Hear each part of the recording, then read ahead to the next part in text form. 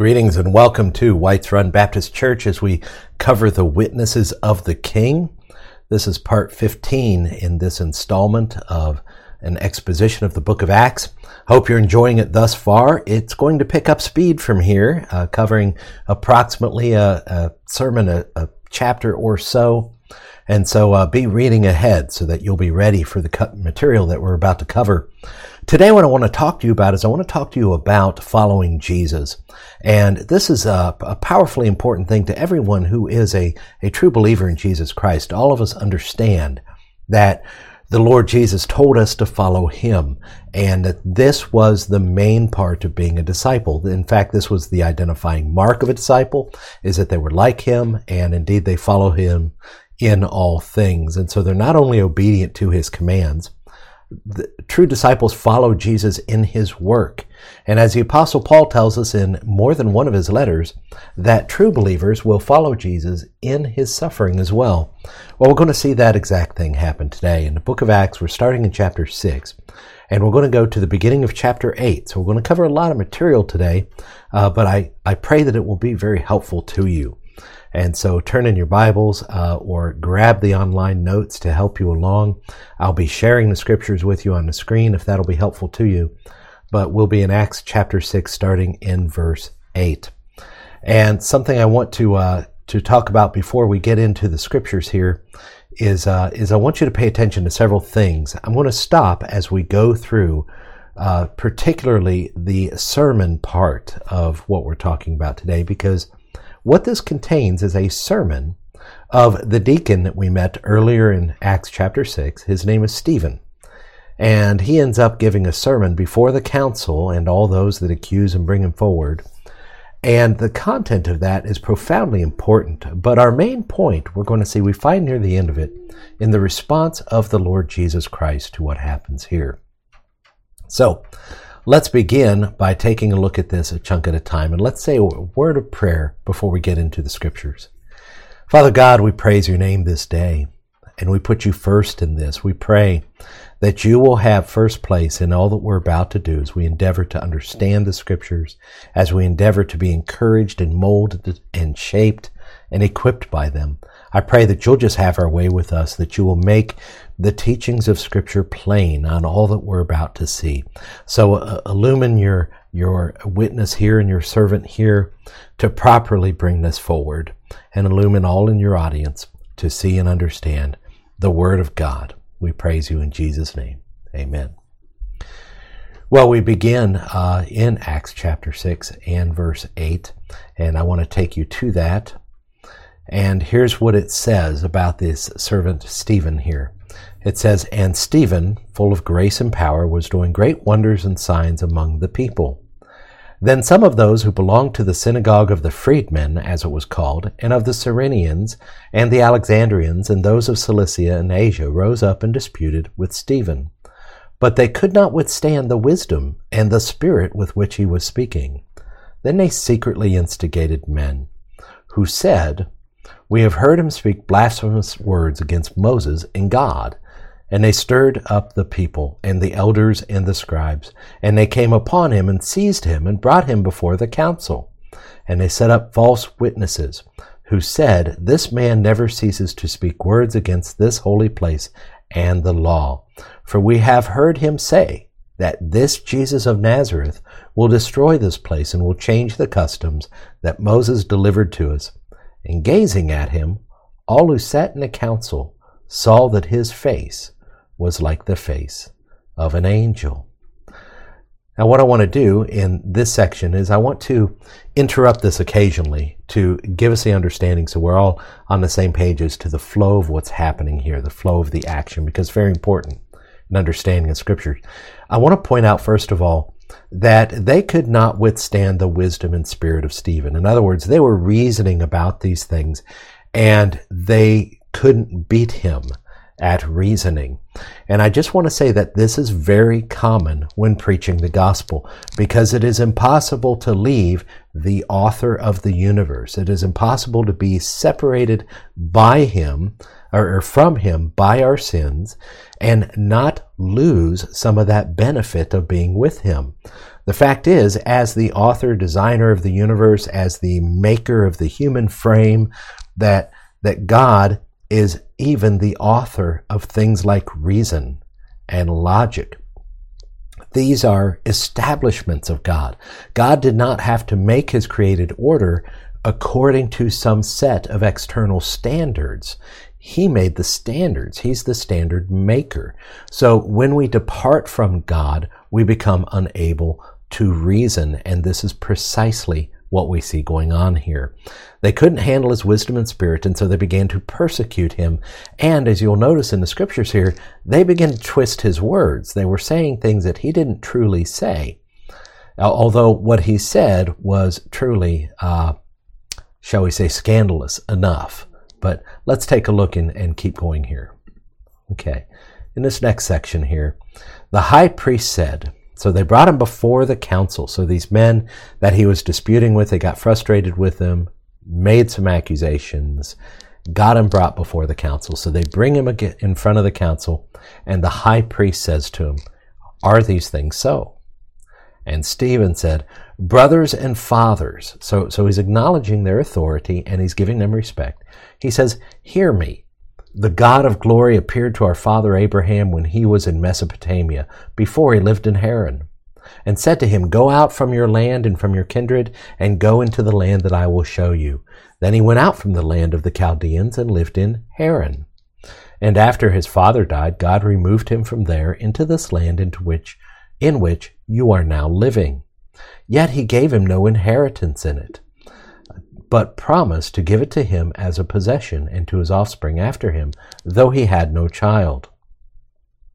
And God spoke to this effect, that his offspring would be sojourners in a land belonging to others, who would enslave them and afflict them 400 years.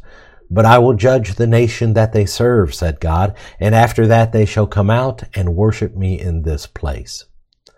And he gave him the covenant of circumcision.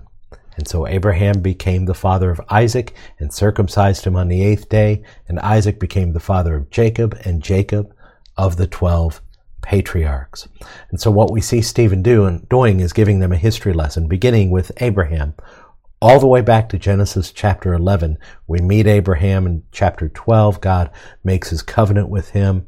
And this is found in the Old Testament book of Genesis, chapters 11 and 12. And he's going to go on from there. Abraham had a son Isaac, who had a son Jacob, the promise always being passed on. Jacob had 12 sons, and then the next part picks up there in verse 9.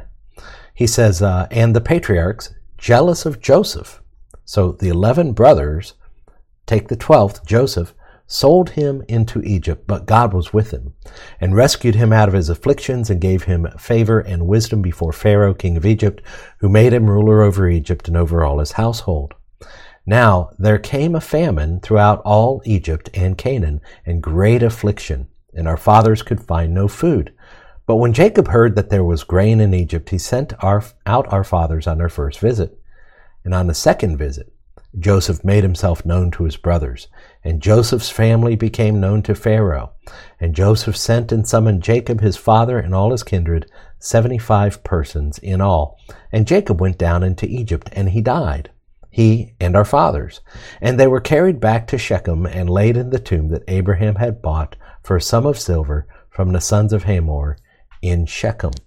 And so what happened here is, what we're going to see is a pattern of the vision or the prophetic message of God being ignored, and then God himself being rejected by the people of Israel. And the first case study in that pattern that Joseph brings forth is this situation with Joseph, in which they rejected his brother Joseph. Now, if you go back and read the background, you go into the book of Genesis and you read what happened.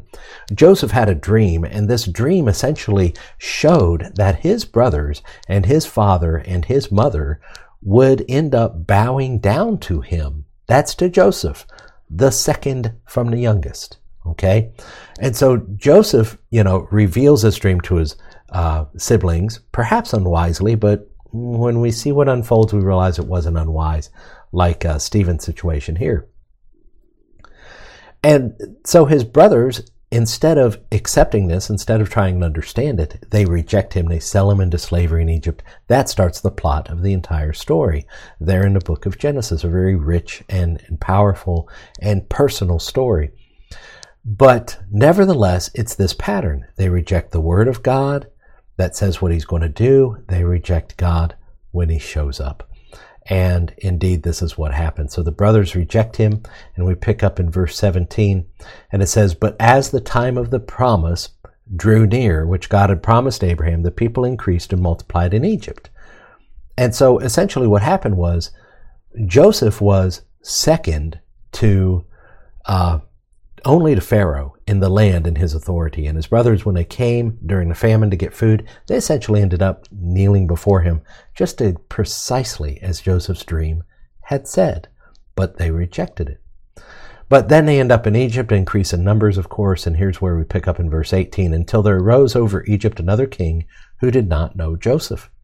He dealt shrewdly with our race," it says, "and forced our fathers to expose their infants so that they would not be kept alive. At this time, Moses was born, and he was beautiful in God's sight, and he was brought up for 3 months in his father's house.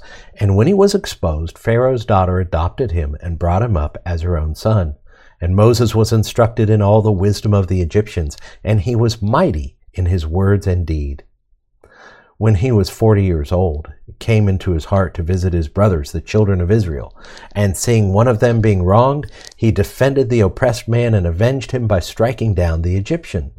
He supposed that his brothers would understand that God was giving them salvation by his hand. But they did not understand.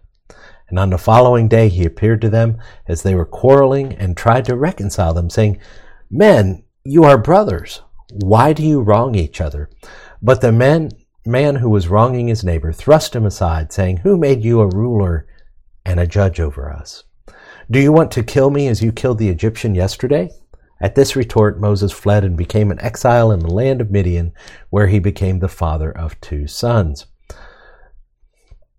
So, now when 40 years had passed, an angel appeared to Moses in the wilderness of Sinai in a flame of fire in a bush. When Moses saw it, he was amazed at the sight, and as he drew near to look, there came the voice of the Lord. 'I am the God of your fathers, the God of Abraham and of Isaac and of Jacob.' And Moses trembled, did not dare look. Then the Lord said to him, 'Take off the sandals from your feet, for the place where you are standing is holy ground. I have surely seen the affliction of my people who are in Egypt, and have heard their groaning, and I will come down to deliver them. And now come, I will send you to Egypt.' This Moses, whom they rejected, saying, 'Who made you a ruler and a judge?' This man God sent as both ruler and a redeemer by the hand of the angel who appeared to him in the bush. This man led them out, performing wonders and signs in Egypt, and at the Red Sea and in the wilderness for 40 years. See, the Israelites rejected Moses once. He fled into the wilderness, but he was the one that ended up bringing them out. Once again, we see the one that was rejected is the one that ends up ruling over them. Moses predicted that another would come like him. In Deuteronomy 18:15, he said, 'A prophet will come after me, and he's the one you have to listen to.' And that must be listened to. Why were the people there not looking for this prophet that Moses spoke of? Many prophets came, but none of them really appeared after the fact to be the one that Moses spoke of. And so the Israelites ought to still be looking for that prophet at this time. And Jesus showed them everything they needed to see that indeed he was that prophet. But let's pick up there at verse 37. He said, "This is the Moses who said to the Israelites, 'God will raise up for you a prophet like me from your brothers.'" And there he quotes from Deuteronomy 18:15. "This is the one who was in the congregation in the wilderness with the angel who spoke to him at Mount Sinai, and with our fathers. He received living oracles to give us. Our fathers refused to obey him, but thrust him aside, and in their hearts they turned to Egypt, saying to Aaron, 'Make for us gods who will go before us. As for this Moses who led us out from the land of Egypt, we do not know what has become of him.' And they made a calf in those days and offered a sacrifice to the idol, and were rejoicing in the works of their hands. But God turned away and gave them over to the worship of the host of heaven. As it is written in the book of the prophets, did you bring to me slain beasts and sacrifices during the 40 years in the wilderness, O house of Israel? You took up the tent of Moloch and the star of your god Rephan, the images that you made to worship, and I will send you into exile beyond Babylon. And so they essentially rejected Moses a second time, truly rejecting the law, saying, make us a golden calf, which is something they learned about while they were in Egypt, and we'll go and worship that. And we see that this idolatry, this difficulty of theirs, continues all through their time in the promised land. Even after God gave them the entire promised land, everything he'd promised to them, it was everything he had promised and more, and yet they still struggled with idolatry, eventually earning exile into Babylon. And Stephen here is accounted for most of the plot of the entire Old Testament. And so if you understand what he's saying here, you've got a good bead on the Old Testament. But let's go on. It says, our fathers had the tent of witness in the wilderness, just as he who spoke to Moses directed him to make it according to the pattern that he had seen. Our fathers in turn brought it in with Joshua when they dispossessed the nations that God drove out before the fathers. So it was until the days of David, who found favor in the sight of God and asked to find a dwelling place for the God of Jacob. But it was Solomon who built a house for him. Yet the Most High does not dwell in houses made by hands. As the prophet says, heaven is my throne and the earth is my footstool. What kind of house will you build for me, says the Lord? Or what is the place of my rest? Did not my hand make all these things? So God gave them a dwelling place. This was the tabernacle in the wilderness, that he gave them very specific designs how to build it. They built it. They worshiped there. The visible presence of God came down upon the tabernacle and indeed came to the temple in the time of Solomon when Solomon built it. And through the prophets, it was very clear. And he even told Solomon when the temple was dedicated at that time, God says, it's not like I can dwell in a house. And by saying this about the temple, a house made with hands, I'm the one who made these things. God was indicating very clearly that there would have to be something different come. That his very establishment of the tabernacle and the temple was under this cloud of the fact that this has got to be temporary, because this can't really work. This can't really hold God. And so this is very important to understand. They had to have something better to replace it. Why were they not looking for it? Why were they not looking for that which would come after the temple? That which would be the true way to dwell, God with man and man with God. All these things were prophesied in the Old Testament by the prophets who said there would be a time when man would dwell with God in a new and special way, and yet they didn't appear to be looking for it.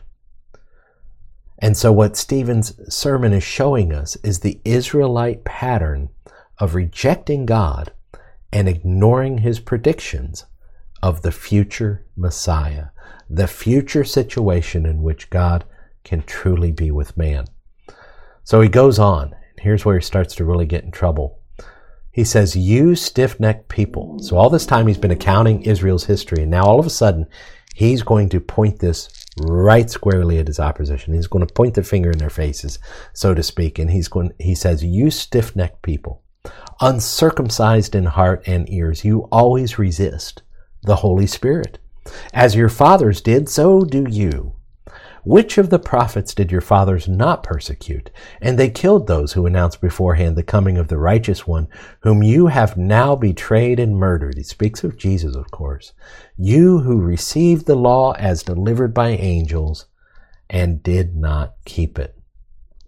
Stephen turns the sermon on them. He lumps them in with all the Israelites of history, rejecting God over and over and ignoring his predictions of this future Messiah that would come and make things new. And then it goes on. He says, now when they heard these things, they were enraged. No kidding, right? And they ground their teeth at him. But he full of the Holy Spirit, gazed into heaven and saw the glory of God and Jesus standing at the right hand of God. Behold, he says, I see the heavens opened and the Son of Man standing at the right hand of God. But they cried out with a loud voice and stopped their ears and rushed together at him. Then they cast him out of the city and stoned him. And the witnesses laid down their garments at the feet of a young man named Saul. We'll get to him later. And as they were stoning Stephen, he called out, Lord Jesus, receive my spirit. And falling to his knees, he cried out with a loud voice, Lord, do not hold this sin against them. And when he had said this, he fell asleep. Well, what I'd like to do is I'd like to do a profile of Stephen. We'll talk about who Stephen was through all this. Let's go on and finish the last few verses here as chapter 8 starts. Saul approved of his execution. And there arose on that day a great persecution against the church in Jerusalem, and they were all scattered throughout the regions of Judea and Samaria, except the apostles. Devout men buried Stephen and made great lamentation over him. But Saul was ravaging the church, and entering house after house, he dragged off men and women and committed them to prison. Now those who were scattered went about preaching the word. So the love of Jesus Christ was shown in Stephen here as he preaches this to the undeserving. R.C. Sproul said it this way. He said, no man was ever more loving than Jesus Christ, yet even his love made people angry. And we see that fulfilled in Stephen here. He was passionate to see his people saved, and that's why he was arguing with the men in Acts chapter 6. That's why he proclaimed truth to men in Acts chapter 7, right in front of the council and everyone. He told them the truth, and he prayed at the end for their forgiveness. So Stephen was passionate. Let's look at the details of what Stephen was really like, and this will find some powerful insight into what it means to be a follower of Jesus Christ. Stephen was, first of all, of good repute. And that's shown us in Acts chapter 6, verse 3. The qualifications for deacons, the first thing listed, that they be of good repute. So as the people looked around for these people to nominate to handle the problem they were having in the beginning of chapter 6, they look around, they find Stephen. He's of good reputation, they say. And he serves the church. He was full of the Spirit. This is mentioned not just once, but it's mentioned twice that he was full of the Spirit in Acts 6:3 and in Acts 7:55. It's also in verse 10 of chapter 6, it's mentioned that the Spirit was with him, that they couldn't come against his wisdom and his Spirit. 3 times he is mentioned in association with the Holy Spirit for what he does here. A very important point. He was also full of wisdom. Now this brings up a very interesting point, because when I say he was full of wisdom, some people would say, look, going and wagging your finger and your tongue at the same people that crucified Jesus doesn't sound really smart to me. I don't think there's a whole lot of wisdom at play there. But let's say this. God knows what he's doing. Wisdom and foolishness are upside down when the world compares to God. When he was disputing with the Cyrenians and the freedmen and all the others, a lot of people surely could have criticized him and say, look, that argument's not really going anywhere. You're not going to change their mind. You can never make a difference in what they think, because look how much they argue against you. Now they're making up lies about you. But Stephen kept going. He kept refuting what they were saying and kept arguing the truth from the scriptures. Some will say to this day that arguing with unbelievers is a waste of time. Now, I'm taking the word argument in its old sense in English, the sense that we understood 70, 80 years ago.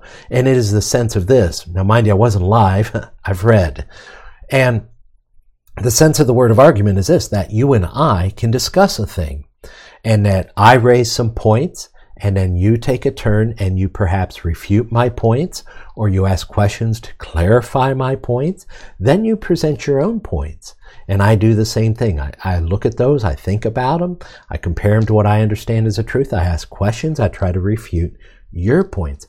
and we don't have to get angry about it. We can just share the truth and as we see it, as we understand it, and hopefully between the two of us, find the things in which we are in error that the other person can show us the contradiction or the fallacy in what we believe, and we can both come out of the conversation edified and improved. But those days, as you know, are almost gone. It's hardly possible to dispute anything with anybody without it coming to hostility, without it becoming insulting. As a matter of fact, to disagree with someone this day is practically considered violence. And you might laugh at that, but that's exactly how they're identifying it on certain college campuses, is they're saying, look, expressing a disagreement with someone else is a form of violence. Now, it's been in most of the history of the world that words are not violence. Now, we know that certain words have responsibility. As the old image goes, the old example goes, you can't cry fire in a crowded theater. But these days, it seems like everything's a crowded theater and everything says fire. But he was disputing, he was explaining, he was reasoning with them. But from the worldly perspective, Stephen was foolish to pursue this. Why poke the bear is a saying we use in my household.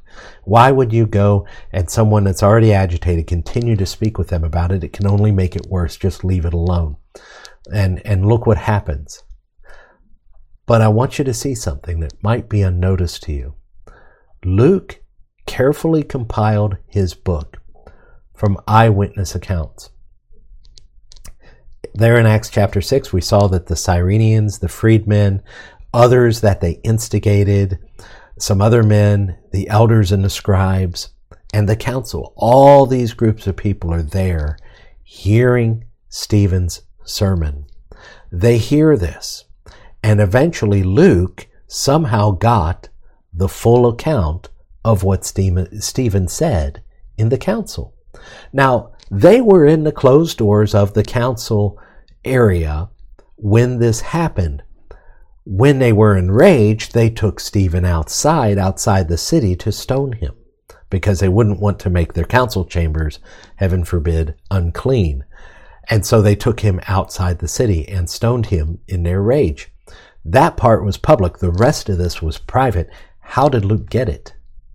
Unless someone in that room believed what Stephen was saying, unless someone in that room really thought about what he was saying, really saw the point in what he was saying, and as the people enraged began to drag Stephen away, they realized it's happening again. It's exactly like Stephen said. They are rejecting God, violently rejecting God, and dragging him out of the city and stoning him. Not that Stephen was God, but he had God's message. Somebody there, I believe, was converted. And as Luke was doing research for this, he was like, I want to go back to the first one. Who was the first one among you that was killed? Oh, it was Stephen. Well, who was there? Well, these people were there. Hey, Paul was there. You can ask him. And of course, that's all that we saw. And, in checking this out, they go, oh, so-and-so was actually there in the council at the time. Why don't you go find out from him?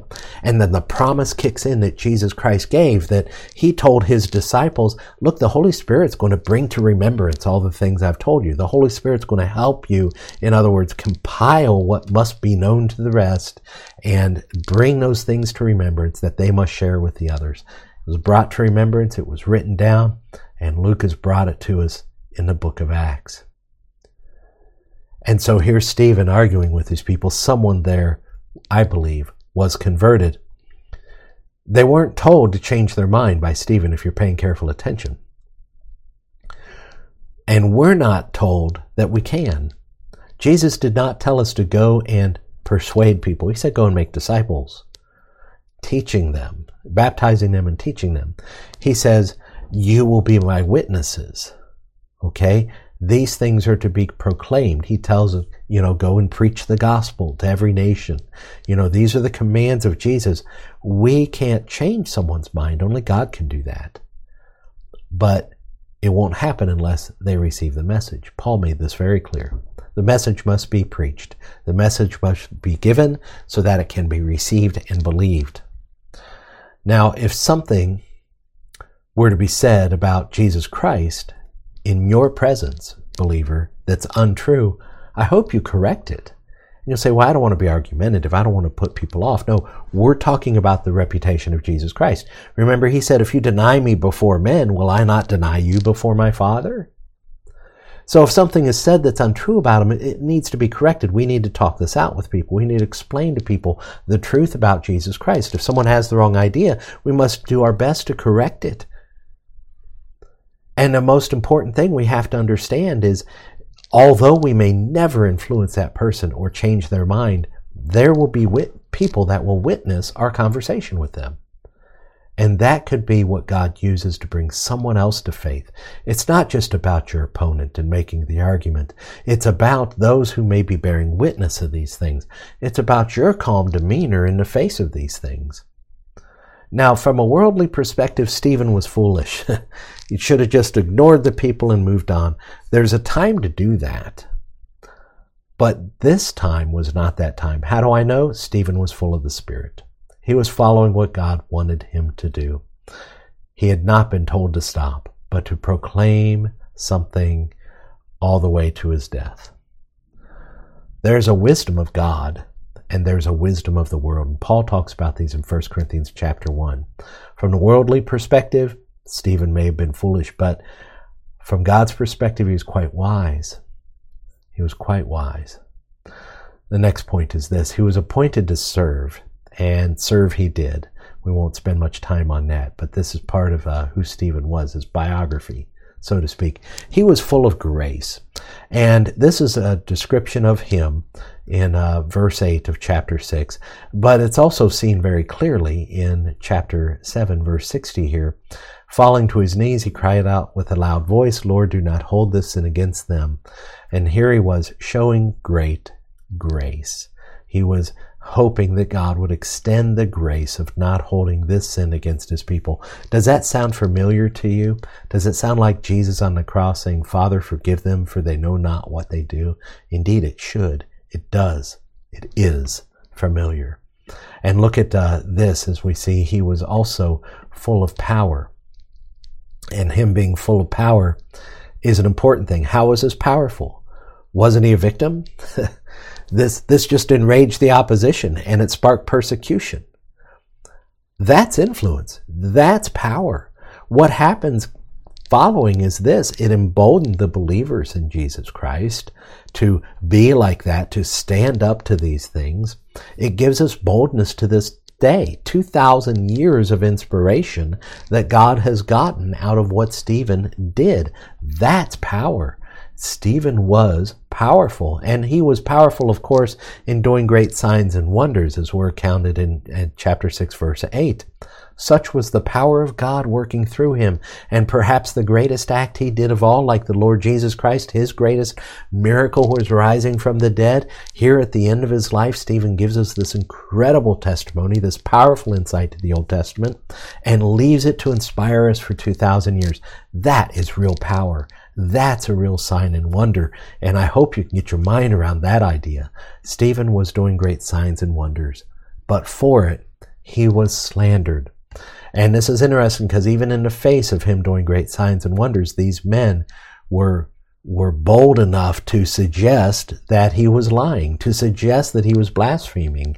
And yet, how could he do these things? It's the argument that came with the apostles when they healed the man in chapter 3.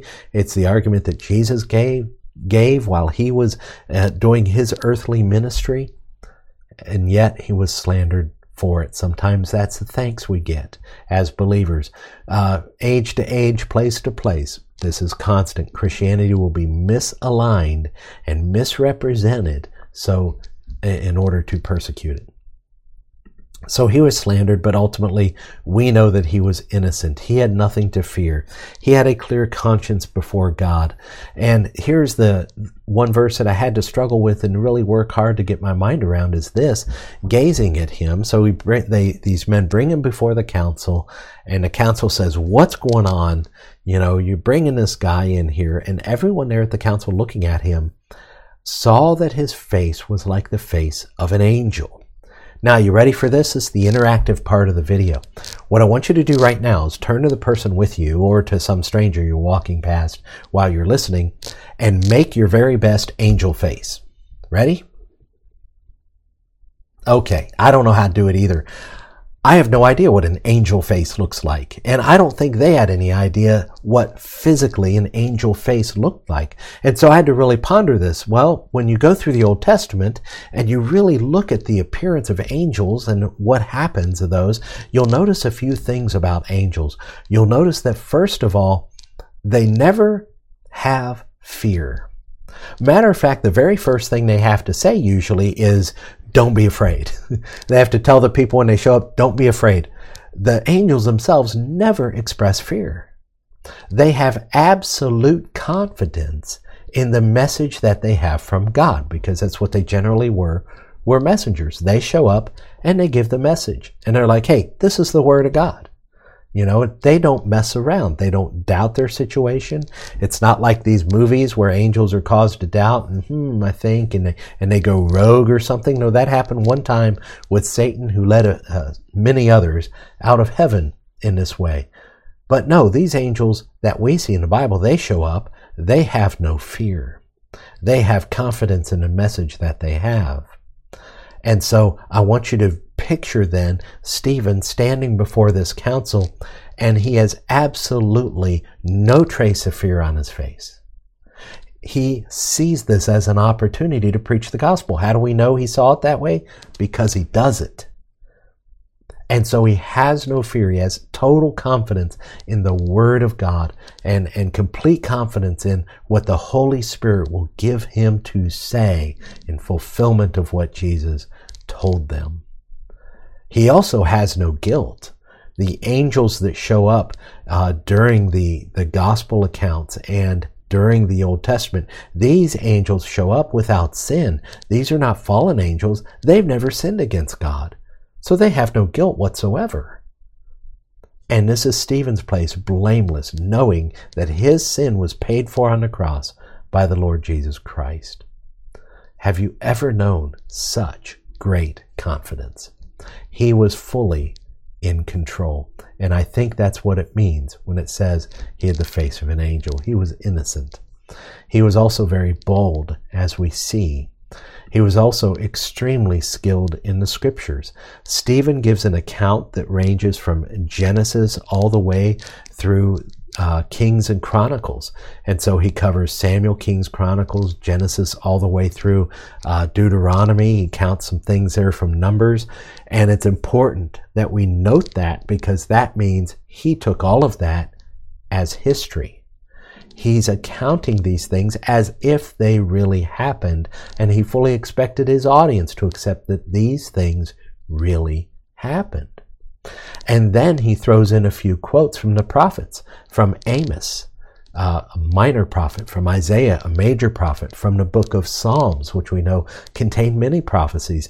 And so he takes the entire Old Testament scriptures that we have today and he endorses it by what he says here. He takes it as historical, just like Jesus did. So he was skilled in the scriptures, and most importantly, Stephen was right. Stephen was right about what he preached. He was absolutely right about his audience, and it shows in how they responded to what he taught. And then Stephen was ultimately faithful, and that's the real point of the Stephen biography here. He saw the glory of God. This was his reward for what he had done faithfully. And Jesus said that the faithful will meet him and will see him, and he will say, well done, good and faithful servant. And he saw the glory of God, and he sees Jesus standing at the right hand of the Father. Throughout the New Testament, Jesus is spoken of after his ascension into heaven, returning to the Father, being seated at the right hand of the Father. And that's a symbol of his work being accomplished. He had a seat. It's like the seventh day. He's going to rest. He's done with his first go at planet Earth, his earthly ministry here.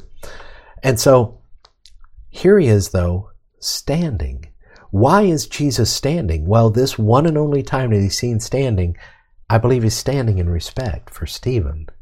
He's standing to give him the ultimate, well done, good and faithful servant. This is the standing ovation of his Savior that we're seeing here. This is a powerful testimony to the faithfulness of Stephen, that he has given his glimpse. And I want you to see, and I want you to understand what it says in the Bible about the people of God.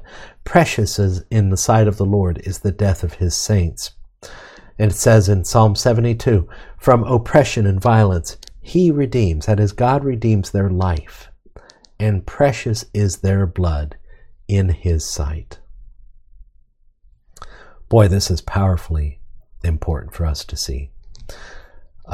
That indeed he's respected, that Jesus stands for him, that Jesus reveals himself to them.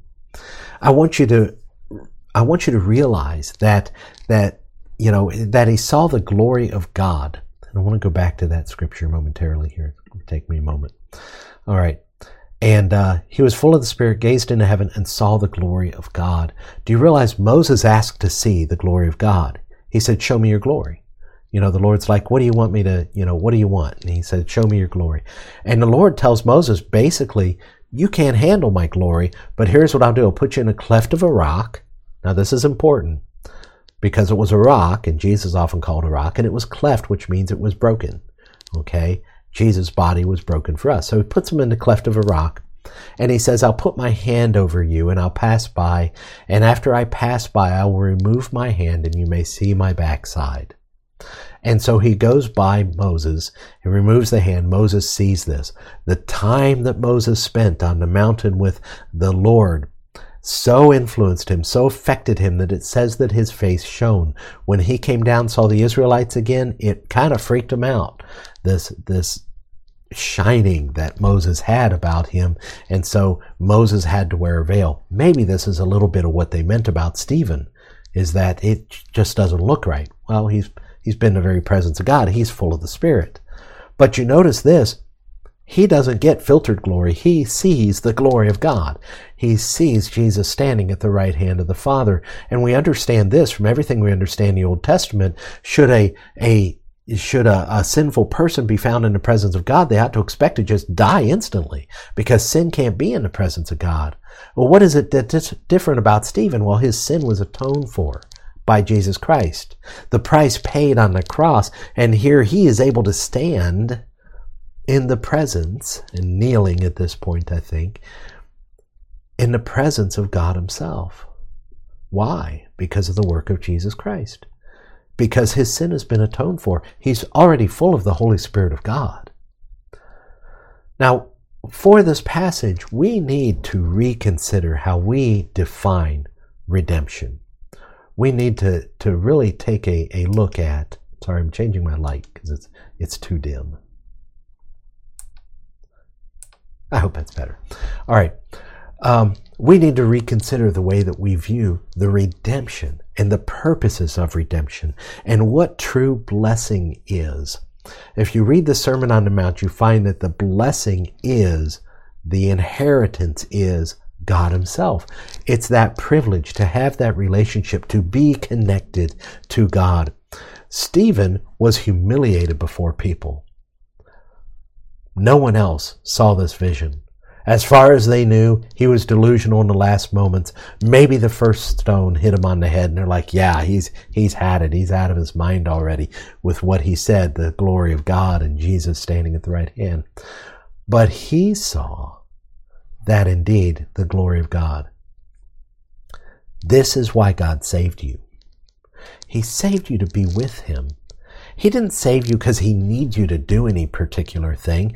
Yes, he's given you things to do. Before the foundation of the world, he laid out some good things, particular things for you to do. But those are for your benefit and for his glory. The greatest thing we get as believers in Jesus Christ is Jesus Christ. The eternal life, the heaven, the rewards, all that stuff, it's all nothing. That's why you look into heaven and what do you see the saints doing? In the book of Revelation, they're laying down their crowns at the feet of Jesus Christ because he's ultimately the one that deserves them all. And there's so many people going around the world right now preaching that we will have temporal blessings. We will have a good and happy and healthy life if we just have enough faith. If we just obey Jesus, everything will go well. Well, theirs is an immature and a partial faith, because it cannot account for what happens here with Stephen. Stephen was full of the Spirit. There's no question that he was doing the right thing. This was not unwise. How can he be full of the Spirit and do something unwise? Stephen went right to his death. It must be that the things of this world don't matter that much compared to being faithful to our Lord and Savior Jesus Christ. And this is exactly what the Scriptures say. Romans 8:18 says this. Paul says, I consider that the sufferings of this present time are not worth comparing with the glory that is to be revealed to us. Stephen saw that glory, and he realized none of this compares to it. He didn't seem at all distracted by what was going on. He was focused on the Lord Jesus. In 2 Corinthians chapter 4, and speaking on the subject of suffering, Paul says, everything this side of heaven is a light, momentary affliction.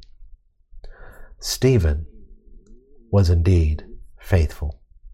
And then Stephen was also obviously killed. He was killed for this. He fulfilled what we see in Philippians chapter 1, verse 21, when it says, to live is Christ, to die is gain. He had a great life, and he had a greater one after this day. And so Saul was one of the people standing there giving approval. And we know he is the one we know as Paul. Later he's called Paul more often than Saul. He didn't change his name. He had two names like many in that time. But Paul's there, and he's witnessing this. He's becoming part of Stephen's murder, in essence, by approving of it. And we see later he writes this, to live is Christ, to die is gain. I think he reflected on this day often. And I think he saw in Stephen something that was worthy of note. And I think it inspired him in many ways. He was like his Savior in his death. Look in verse 60 here, and 59 really. We see, first of all this, he cries out, Lord Jesus, receive my spirit.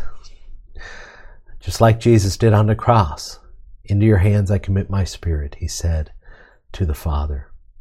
And then he says this, Lord, do not hold this sin against them.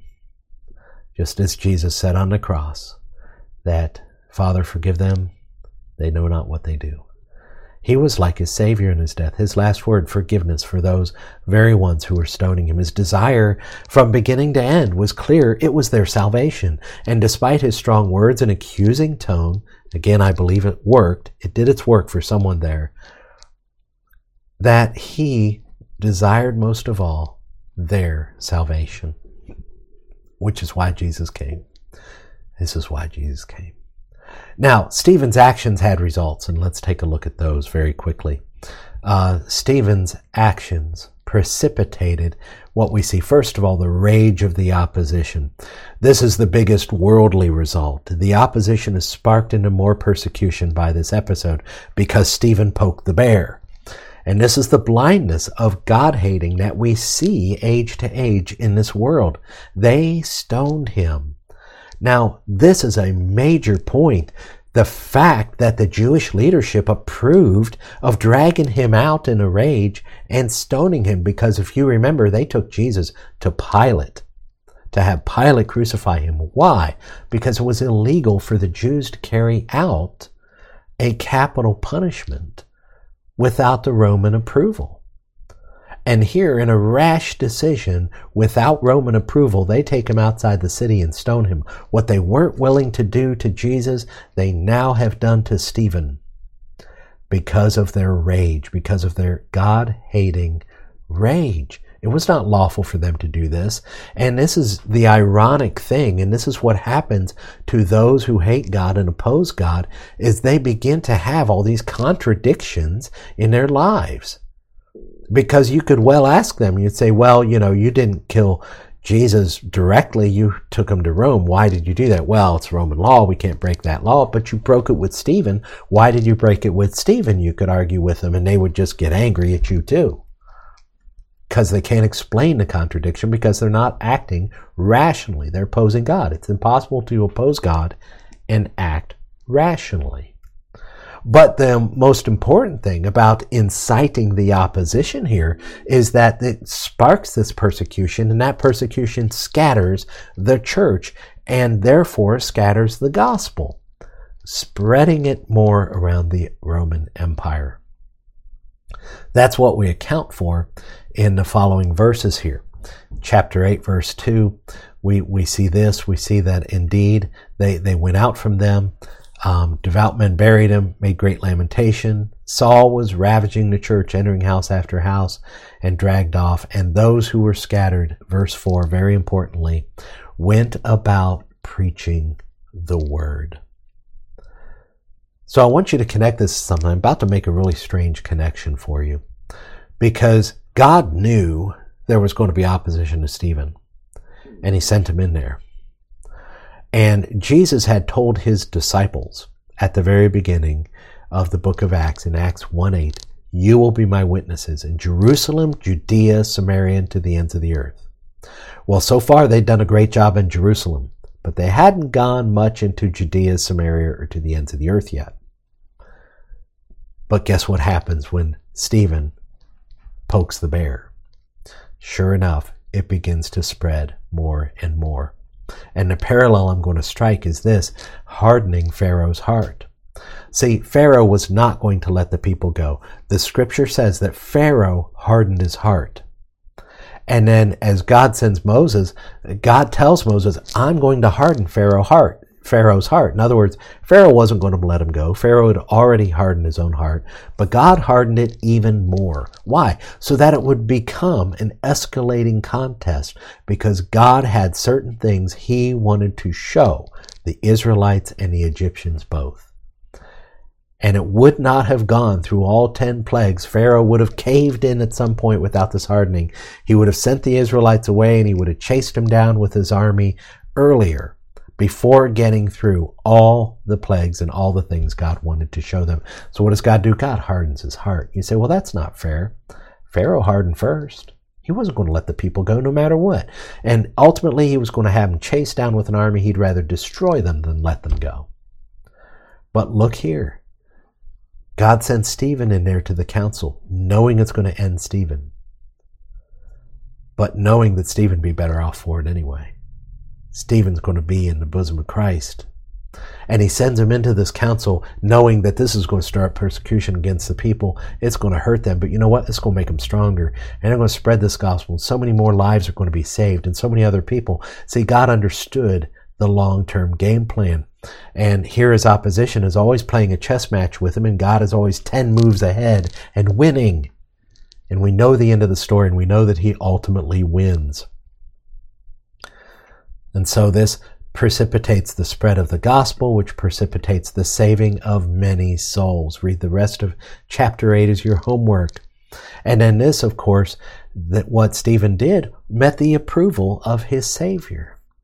There is no greater thing than to enter into the presence of Jesus and hear these words, well done, good and faithful servant. Enter into the joy of your master. And this brings us to what I want the first encouragement to be, because ultimately the most important thing is the faithfulness of Stephen. And we look at this, understand and trust Jesus' love for his people.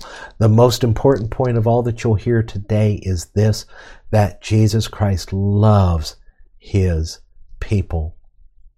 Jesus did not take this stoning of Stephen lightly. This is why he revealed himself to him, and that he showed him his glory from heaven, standing at the right hand of the Father. Because it's true what we saw in the Psalms, that precious in the sight of the Lord is the death of his saints.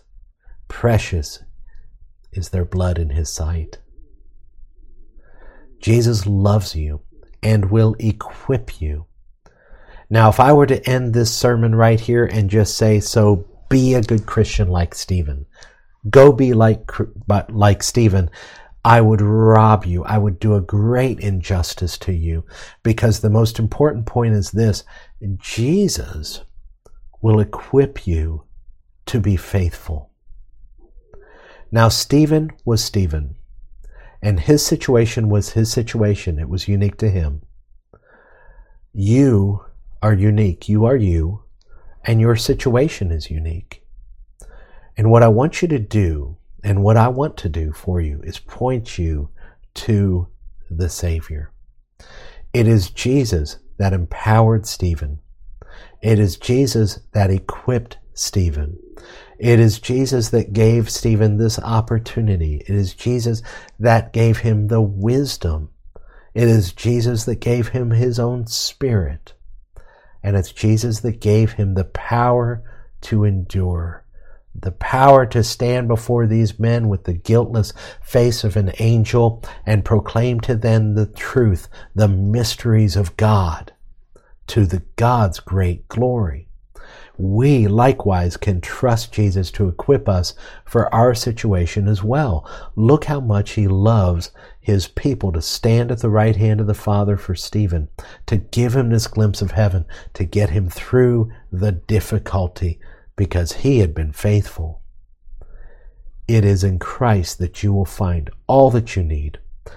Turn your eyes upon Jesus. And that song has a line in it that I just love. The line says, "And the things of earth will grow strangely dim in the light of his glory and grace." Well, we can survive anything when we behold the glory of Jesus Christ. It is his power, his Spirit, his wisdom, coupled with your faithfulness, that he will accomplish great things. And he will do it. Understand and trust that Jesus loves his people. Secondly, what I want to point out is I want to warn you not to reject the continuing witness of God. When we read an account like this, we automatically put ourselves in the place of Stephen. But sometimes, from time to time, I know I am one of those guys resisting God. I am resisting something from God, not in the ultimate way of the gospel. The gospel, he settled that with me. But we all resist God on some level. Don't be found resisting God. Don't be one of those of whom it is said that you resist me all the day long, as the Lord says. We must be careful to see that we are accepting of what God is showing us. The keys to overcoming, as we look at the life of Jesus, are this: be full of the Spirit and of wisdom. And those come from the basics of the Christian life, from understanding and studying the Scriptures, from spending great time with the Lord in prayer, from being in fellowship with his people who will set us straight on things, by witnessing and being faithful in small things so that God can ultimately trust us with larger things. Don't reject the continuing witness of God. He may be speaking to you by the Scriptures today to take you to that next step in your faith, whether it is accepting him for the first time or whether it is to put your trust in Christ to begin to witness to your family or friends, or to join a new group of Bible study or anything, join a church, whatever it is. Trust him and take that next step that he is showing you today. Don't reject the continuing witness of God, because look how it hardens the hearts. Look how it causes them to operate in a fit of rage without any kind of reason to what they're doing. Don't reject the continuing witness of God. And also, faithfulness is God's standard for his people. Stephen, from a worldly point of view, had a horrible day, ended in failure. None of those people repented of their sins, and at least that we saw. And in fact, they ended up stoning him for it. And so, big loss to the church. Now they're going to have to find a replacement for Stephen in the daily distribution of things. They're going to have to find someone else to do all his work and all that. Big loss for the church. No, we can't think that way. Stephen was faithful. And there is no greater success in the Christian life than to do what God has told you to do. And that is to be faithful. So no matter what it costs us, we need to be faithful. God will see to the results. God will take care of that. And God will see to it. Faithfulness is rewarded. with the glory and presence of God. You say, well, Stephen had a special case. He got to see the glory of Jesus in heaven. We all do. Read the book of Revelation. That's where we are. We're gathered around a throne. We're worshiping God. We're in his very presence. And in a new heaven and new earth, it doesn't even have a sun anymore because it's not necessary, because the light of God is there. And we will forever be in that light. We will forever be in the very presence of God himself. Faithfulness is our reward, is rewarded with this great presence of God. God will see to the results. You don't have to worry about the results. Don't worry about if it looks like a losing day. Do it anyway. And go and make disciples. Well, I hope this has been a benefit to you. There's so many more things I'd like to show you and teach you about this, but you'll just have to come to our church on Sunday nights to see them. So hopefully you do sometime. Hopefully you can pay us a visit. But until then, go and make disciples. Go in the confidence that to know that no matter how it might turn out for you personally in the short term, in the long term it's planting seeds. In the long term it's going to be an encouragement to others. And you're just being faithful to attempt it will be used greatly by God and will bring him great glory and bring you great reward. Let's end with a word of prayer. Father God, we praise you this day and we thank you for your servant Stephen. We thank you for all that you accomplished through him, and we thank you, Lord, that the offer extends even to us. Though we are earthly vessels, though we are flawed, and Lord, we fail sometimes. You are good and gracious. You're the one who gives the increase. And we might sow, or we might water, or we might just plow the fields ahead of time, which it looks like is what Stephen has done here. But Lord, it's you ultimately. You give the increase of the crops. You bring in your great harvest. And I pray, Lord, that all of us be found faithful in that. And we take the next step in knowing you and following you. We thank you in Jesus' name. Amen. Well, I thank you for joining us. I know that went very long that time, but I hope it was worth it because there's so much to see from this great example we have in the scriptures. And I encourage you to read over the material again and then read ahead into chapter 8 to see what else happened as a result of this. And finally, I encourage you, if you have any questions or comments or concerns, contact us. You can find out more about us at whitesrun.org. You can email me personally at whitesrunbaptist@gmail.com. I pray that finds you well, and may God bless you until the next time.